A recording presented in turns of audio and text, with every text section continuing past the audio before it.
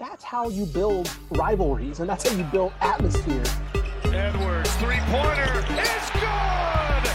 This team is right there with anybody else in the country. They are clicking on kind of a different level that we didn't see this year. Perry for the lead! Oh! He did it again! Is this a personnel issue? I really think it's just a player fit. Like I think, and again, this is partially his fault, right? These are his transfers that he brought in, right? But I'm still saying I think this is just a whiff. I think this is just a whiff on his part. You cannot whiff with this much talent. And I love Texas Tech.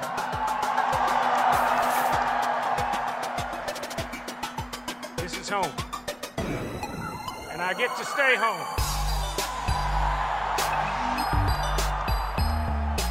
Hello, everybody, and welcome to another edition of the Texas 24 podcast on the Dave Campbell's Podcast Network. I'm Matthew Bruni, and joining me once again is Ishmael Johnson. Ish, how are you doing today? I am pretty good. I'm doing pretty good. Now a couple days removed from the Suns' playoff loss, so I'm doing okay. Yeah, we're doing it. I didn't bring it up on the last podcast, so we're good. I appreciate it. I was still sore at the time, so I appreciate you giving me a couple days to recover. So yeah, and we are continuing our off-season preview podcast series today with SMU with Billy Embody from On3's, who covers the SMU team. Does a great job covering them. Billy, how are you doing today? I'm doing well. My Lightning moved on in the playoffs. They were able to come back against the Leafs, and so I still get playoff hockey I care about. Yeah, I saw your tweet. I was like, okay, this is good. I don't watch the hockey, but I'm supporting them through you. So that's good. Thank you, Matty B. Thank you. No problem. But man, I have a lot of questions. I mean, we have a lot of questions about this SMU team because it was just a fascinating year. And I remember texting you throughout the year, Billy, just about, what's going on. I remember texting you after the Cincinnati loss, and it was just like, this is awful. This is the worst. And, they come back and they have a solid year, 24-9 overall, 13-4 in what I would consider a really top-heavy AAC. Beat Houston and then losing the second round of the American tournament, missed the NCAA tournament, and lost in the second round of the NIT. With all that being said, I think we start with the coaching change. I think we start with Tim Jankovich out, Rob Lanier in.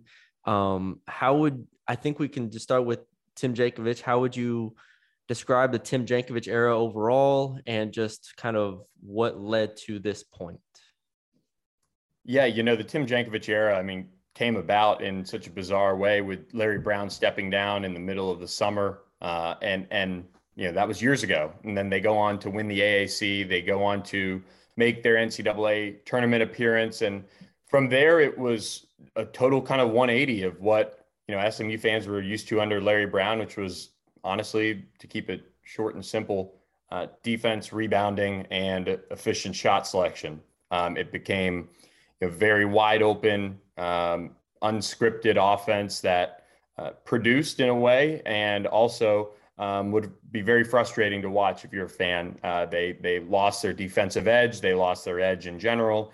The first couple of years of the era, they were certainly met with some tough situations with Shake Milton, Jure Foster, guys like that going down with injuries that changed their seasons. But from there, they never really replaced those guys that departed with elite talent and players that could take SMU back to the tournament. And recruiting suffered. Honestly, there was never a press conference after any loss that involved them taking responsibility and saying we have to do a better job getting these players ready to go. There wasn't much engagement with the fan base. It was honestly everything that Larry Brown did and kind of showed Tim Jankovich what the blueprint was to have a successful run at SMU. He didn't do, quite honestly, until it really came to be where he was fighting for his job, and they landed a couple key transfers in Kendrick Davis and Tyson Jolly before he left, and guys like that at least showed some sort of life and wanting to fight for some high level players, and those guys helped. But at the end of the day, the SMU was very predictable under Tim Jankovich. You could see a loss coming after, a big win like a Houston. You could see a loss coming and the excuses coming, honestly. There are a lot of them throughout his time. So frustrated the fan base, but it's a new era now. And I think the hire of Rob Lanier is kind of a complete 180 of what, at the very least, SMU fans are used to as far as mindset goes. I don't know if it'll work out, but it's at least going to be a 180 from that respect. When it came to heading into this year, to me at least, it was clear that with the transfers you bring in Zach Nuttall, Tristan Clark, all these guys, the Weathers, it was clear that Tim Jankovic, and I want you to, if you can confirm this or not, to me, it was clear that this was a make it or break it year in terms of whether he was going to stay on or not. But even like looking back, I even wonder, like, even if they made the tournament, would he have stayed? Yeah, that's a tremendous question. I'm honestly, the year before this one was allegedly the make it or break it. He was going into, 1 year left on his contract. They could have moved on from him then. And honestly, not to sidebar too much, but if you look back, that's, and again, we don't know if Rob Lanier is going to work out at SMU, but it's a pivotal moment because now the league is so different. You're not hiring for a position that's going to go against Houston and Cincinnati and UCF every year. And, who knows, maybe even Wichita leaves at some point. So it's a very different league that you're hiring for. I think they could have gotten somebody on paper that would have been better then. But look, I think if he makes the NCAA tournament, it's really hard for him not to come back. I know he retired and he, hasn't landed anywhere. So it looks like he is retiring, or at least I would say taking this year off. But, is there still so much wear and tear as far as relationships go between fan base and him, or, some major benefactors in him that he doesn't return even with an NCAA tournament appearance? I think some people were honestly hoping that they make the tournament and he gets hired at his alma mater, Kansas State. I mean, that was honestly what a lot of people were hoping for, is an NCAA tournament run, take him off SMU's hands, and, you move on. And I think Kansas State made a terrific hire in Jerome Tang. But yeah, that is just a really difficult question to answer. My gut would tell me that he probably would have been back, and just because, you make the NCAA tournament, I just don't think, there's a way that they move on from him, at least on their end of things. Yeah, that's always an interesting hypothetical. But let's talk about Rob Lanier for a bit. Obviously, he's only been on the job a couple months now. You've gotten to know him a little bit. You mentioned him being a complete 180. Why do you think that is? What do you know about whether it's his style or whether it's his recruiting or just how he kind of approaches things? Yeah, I think the recruiting and now we're kind of starting to see it pick up. Kendrick Davis is obviously left, gone to Memphis. Congratulations to him. I heard he's got an outstanding NIL deal. Yeah, to go play for Penny Hardaway. And there was really nothing SMU could do. And not a lot that any program can do. But now they have this roster that we've seen some attrition that makes sense. We've seen them bring in some transfers that, I believe 3 of the 5 were former 4-star prospects, including Samuel Williamson, a former 5-star. A lot of these guys that they brought in, at the very least, are tough. They have size, they have athleticism, but their careers, just for whatever reason, haven't necessarily gone the way they would have liked them to go. And I think that's where it comes to the 180. This is a group that, you bring in F.A. Odigi is their latest addition. First team all Sun Belt in his 1 year at Troy. He had some production at UTEP, but on the flip side of things, they bring in somebody like Keon Ambrose Hilton, who was at Alabama, very seldom used in his 2 years there. And then Samuel Williamson, I mentioned his career didn't necessarily go as well as he would have liked at Louisville, of course. Xavier Foster, big man from Iowa State, is another former 4-star prospect who ran into some issues, off the court there. And then they've retained some of the roster that, some people might kind of raise their eyebrows. A lot of people thought Franklin Aguane would move on. Darius McBride hasn't done much in his few years at SMU. But then they have some nice young pieces in Zurich Phelps, Jalen Smith. They have Zach Nuttall, who's looking to, reestablish himself as a really good, basketball player, at least coming off of that, conference play of the year, and then kind of a down year this year in his first season at SMU. So it really, though, I think from the start was a pretty methodical, tenure for him. He really didn't jump at the hot names. We saw SMU would be mentioned with somebody that would be considered like a hot name, but that would be it. And I think that was a lot of the staff doing their due diligence. I think they really have a culture change to go through. And that kind of stems back to what I was saying about, a lot of the defensive rebounding issues that they've faced in the past few years. And these players that they've brought in, I can tell you, they are very much different than honestly just about anything we've really seen in the past. So it seems like they're adding an edge. They wanted size and athleticism back into the picture, and they've gone about it in a very slow way. They still have 2 scholarships to work with. I think they definitely need a point guard, and they've got some options there. And I'll be interested to see how they use that last scholarship if they go with somebody, a kind of a combo forward type that they could bring in. Real quick-ish. Yeah. I was just looking on KenPom, and SMU ranks 308th in height. Yeah. I didn't know 308th in height. I was just gonna mention, so this last year of Jankovic was just like them leaning all the way in to just because Marcus Weathers started at the they would run so small. Because when they got Tristan Clark, I was like, okay, cool, that makes sense. There's their guy, and he came off the bench the whole year. I was like, what is happening? I don't know. I do think it was funny because Rob Lanier was not anywhere on my radar. He took over for Ron Hunter at Georgia State. The Sun Belt's kind of a conference I know, and so he took over a solid program and kind of maintained it. But they more or less threw out all the offense that Ron Hunter did, and it was just all right, we're just gonna go size, we're gonna go defense, and we're just gonna really maximize that side.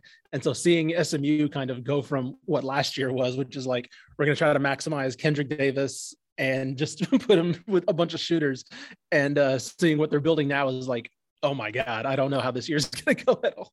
Yeah, it's wild. We talk about it on our message board on the Pony Express, and people are like, well, where's the scoring going to come from? I'm like, okay, guys, I don't know where it's going to come from. I really don't.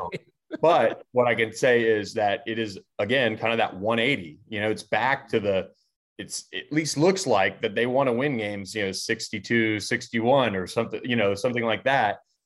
So it's an adjustment period. And who knows if it works out.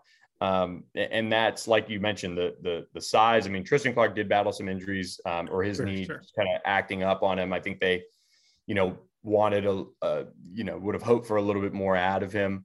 But yeah, they lean completely into the honestly positionless basketball outside of Kendrick Davis running the point. It was pretty wild.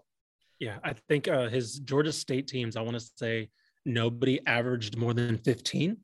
And so it was a lot of 14, 13, 12 guys. And they kind of had some all conference players, but it was no one to the level of Kendrick Davis, or even going back to Georgia State team before him, RJ Hunter, things like that. There was no dominant scorer of his team. So I kind of agree that that's kind of where it's going to kind of lean. Yeah. That's what gave Gonzaga some issues in the tournament when Georgia State played them. It was a really balanced attack. And that's what Mark Few was like, this isn't a 16 seed, which, I agree with. So, I do want to get into the Zach Nuttall situation a little bit more, because it's so interesting for us being a Texas podcast and watching him at Sam Houston just fill it up on demand. Well, we had Joe Golding on the beginning of the year. We asked hey, what's it like being in Conference USA and not having to play Nuttall? He's like, oh my God, he couldn't stop raving about Zach Nuttall. Yeah, and so we were like, okay, that's the 1-2 punch you need there with Davis and Nuttall, and it just never came around. What did you see? What did you hear? Just what made it so tough for him to get going? Yeah, I think he's somebody that was thrown into a situation that on paper for him probably was a dream. Get to play with his buddy Kendrick Davis, who could set him up for, a huge final year and then probably ride off into the sunset together professionally, honestly. And I think with Kendrick, being very much somebody that runs his own show and had that freedom under Tim Jankovic, that it didn't necessarily set up Zach for the best situations. His shot struggled. He did improve a lot defensively late in the year, which I think was a big part of them having a chance to make the NCAA tournament. He kind of stepped it up defensively, coming off the bench a little bit. And I just think he's somebody that, he just couldn't find his way in the first season. And it just wasn't the right fit. This is where we get into if Zach Nuttall can find his old self. I mean, this SMU team honestly looks very, very different going into this season now. Because, averaging 6 and 3 a game, I think is what he finished with. That's not necessarily something that's, gonna really help at a high level, of course. But they need him to be that guy that he was at Sam Houston and not necessarily fill it up like that, like you mentioned, Ish, Rob Lanier's team's very balanced, but they need more. They need him to take that next step. And, one thing that I've kind of noticed from talking with people around the country is that at the very least, Rob Lanier is going to coach you very, very hard, and his staff is going to coach you very, very hard, and you're going to see some improvement if you buy in. And that's kind of something that, most people have, impressed upon me when talking about what to expect. And so I think Zach Nuttall, name is, I think Andre Owens, if I have it all right in my head, was hired from Sam Houston as the director of recruiting for SMU. I'll try to pull that up right now just so I'm not misspeaking on that. But that's a familiar face for, Zach Nuttall. He was with Zach at Sam Houston. So maybe a familiar face who was an assistant at Sam Houston really helps him find his game and kind of helps him just, settle back in to a situation where he probably put too much pressure on himself as well. Yeah. I think that when I was watching, every time I watched him, he looked like a guy that wasn't used to being the spot up guy, right? Because, Kendrick Davis has the ball so much, everything runs through him. And it's one thing to go from a Sam Houston where you are the bar, he was never a playmaker per se, but he had the ball in his hands at Sam Houston. And to go from getting 15 to 20 shots to 5 to 10, right? And you have to hit those 5 to 10 to kind of make it worthwhile. I mean, it's a very different kind of adjustment mentally, I think. And I wouldn't be shocked if he does take a step forward this year. And I don't know if he'll get to the 20-point score that he was at Sam Houston, but if he gets to that 15-ish mark, I wouldn't be stunned at all, especially if you mentioned Rob Lanier and his staff kind of coach him up a little bit more to maybe where it isn't just hey, you're going to have these 8 to 10 shots and you better hit, 7 of them automatically. Yeah. And I mean, just having that confidence that, maybe you're still going to get looks, because you take less, you take better shots. That was one thing I thought SMU really struggled with throughout kind of the back end of Tim Jankovic's tenure was poor shot selection, and then it caused a run. I think SMU was one of the, I think along with LSU, Matty B might know this, one of the top 10 teams in terms of 10-point runs and 10-point runs against. Yeah. I think they were one of those teams that was. I saw those on Twitter. Jekyll and Hyde. And I think a part of that often stemmed from a bad shot and it turns into a run for the other team, losing momentum like that. Yeah, LSU was definitely up there in that category. I think they might have been first. I knew I was right on LSU. they might have been first. It was awful. All right, so I want to make sure we get this clear. The players who are not on the team from last year are Michael and Marcus Weathers, correct? Correct. Tristan Clark. Correct. Kendrick Davis, obviously.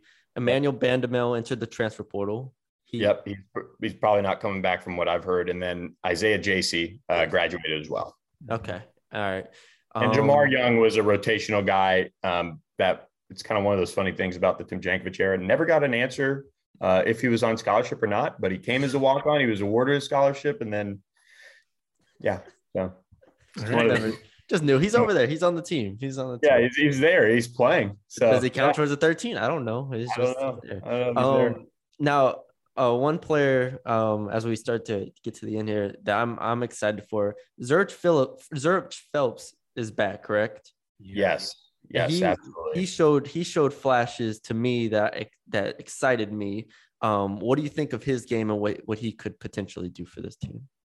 Yeah, I mean, his development's going to be huge for the team, the team's future this season and beyond, because played in 32 games, 3.8 points, 1.9 rebounds, 1 assist a game.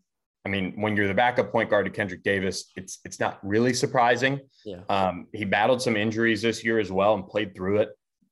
He had a really ugly injury. I think it was against Houston that affected him for the AAC tournament as well.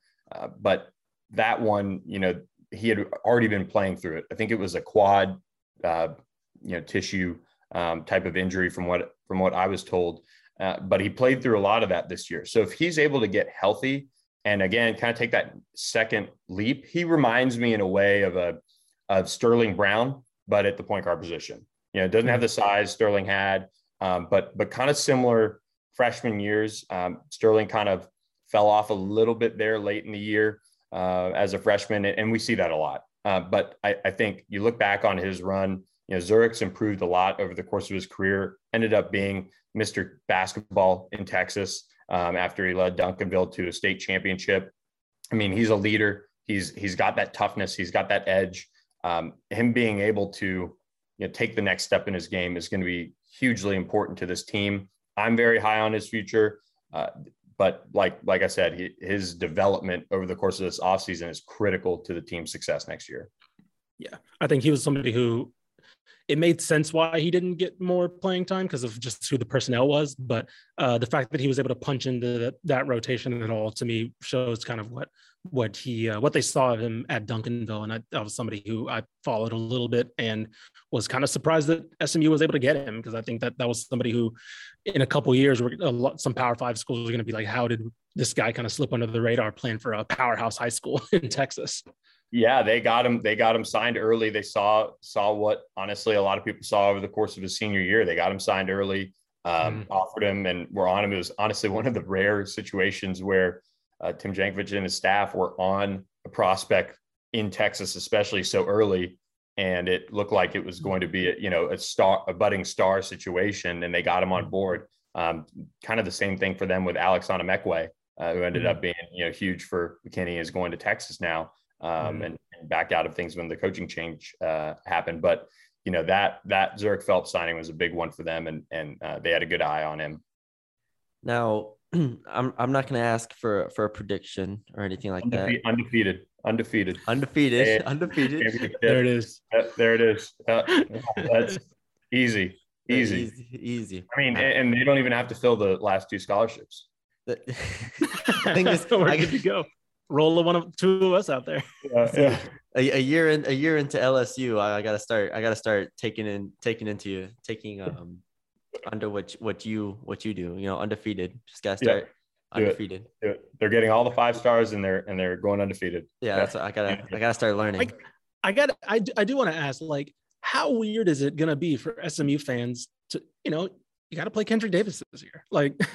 Yeah, that's good. That's going to be, I get the NIL deal is what it was, but like, to me, I was like, okay, well, Kendrick Davis's last ride, he's going to go to Kansas, right? Or so, somewhere where it's like, he's guaranteed to make the tournament. Or go pro. Right. Or go pro, right. Go pro or something, like somewhere where it's like, I haven't done this in my career yet, this tangible thing. And, granted, Memphis is probably going to be the favorite next year to come out of, with Houston, of course, but, how weird is that going to be? Like you get a beloved player going to a conference rival. I'm very interested to see what reception he gets in Moody. I think I don't fault him at all, and I'm a big proponent of this in general with players. If they feel like they really need to get paid, sure.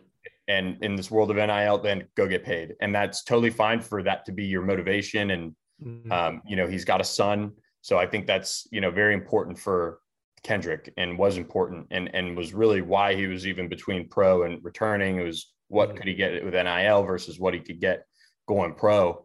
And, you know, I think he found that, quite honestly, Memphis was the only school that was really going to even come close to what he was after NIL wise. And I talked with multiple coaches across the country about that and, you know, kind of came back confirmed. I would expect his reception to be lukewarm at best, in Moody. Never led him to an NCAA tournament, never let him do an AAC championship.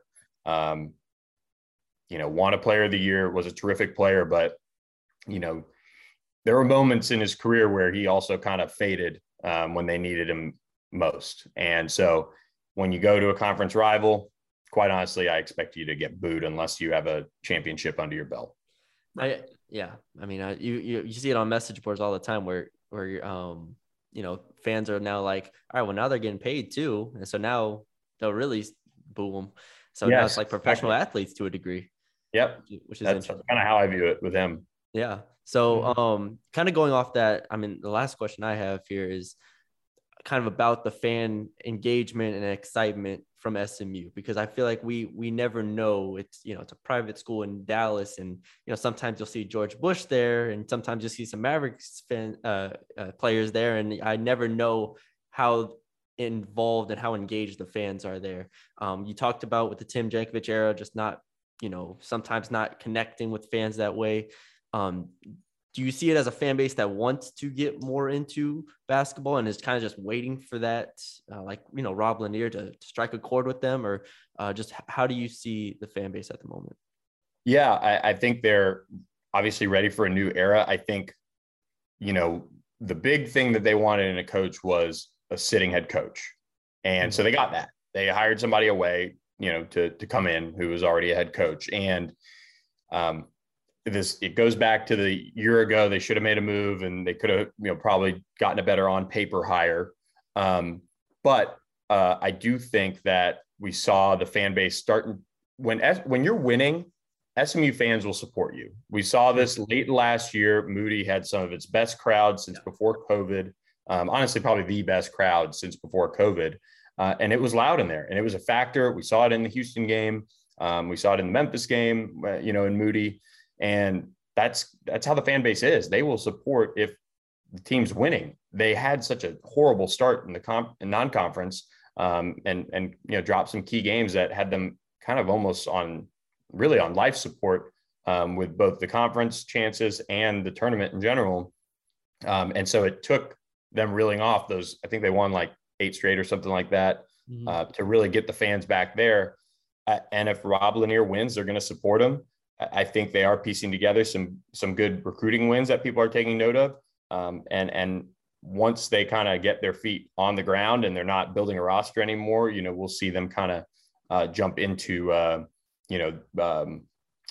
engaging with the fan base and, you know, getting people fired up about SMU basketball again. Yeah. Yeah, that's all. I think that's all we had, man. I will say I watched Samuel Williamson in high school. I think he was playing. It was the same regional tournament. I also watched Tyrese Maxey in that tournament, and I was like, the Samuel Williamson guy. He was a 5-star. He was a 5-star for a reason. I mean, he has the gifts.